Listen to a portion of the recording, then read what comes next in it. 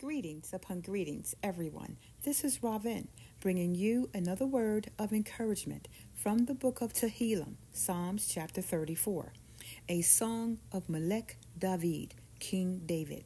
David is relaying to the chief musician a maskil, which denotes a song enforcing some lesson of wisdom. With that being said, let's begin with verse 8. David says, "O taste and see that Yahweh is good.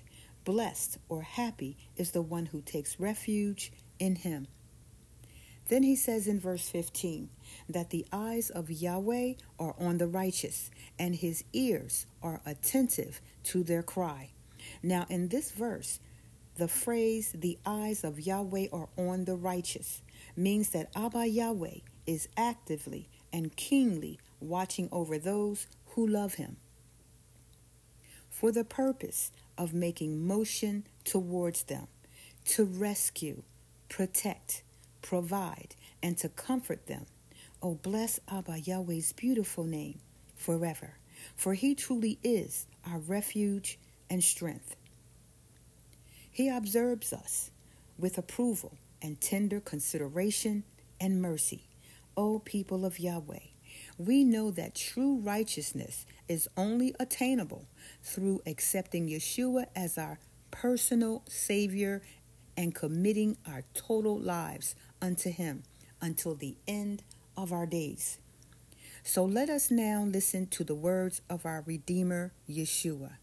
He said in Matthew 22 that the first and greatest commandment is to love Yahweh, your supreme deity, with all your heart, the mind, and with all your soul, your entire being, and with all your might.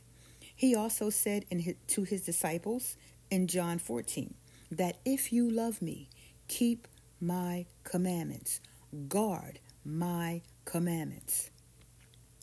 Now in closing, let us always keep in mind what is stated in Psalm 11:4. It says, Yahweh is in his holy or set apart temple.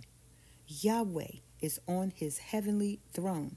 His eyes are watching closely. They examine the sons of men. This verse emphasizes the sovereignty of our Creator and his ability to see and judge the actions of all people.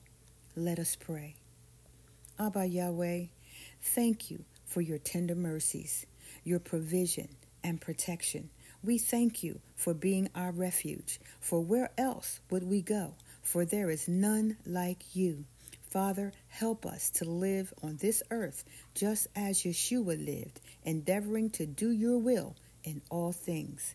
In Yeshua's beautiful name I pray, so be it. Well, that's all for today. And until next time, may the favor of Yahweh rest upon you. Shalom.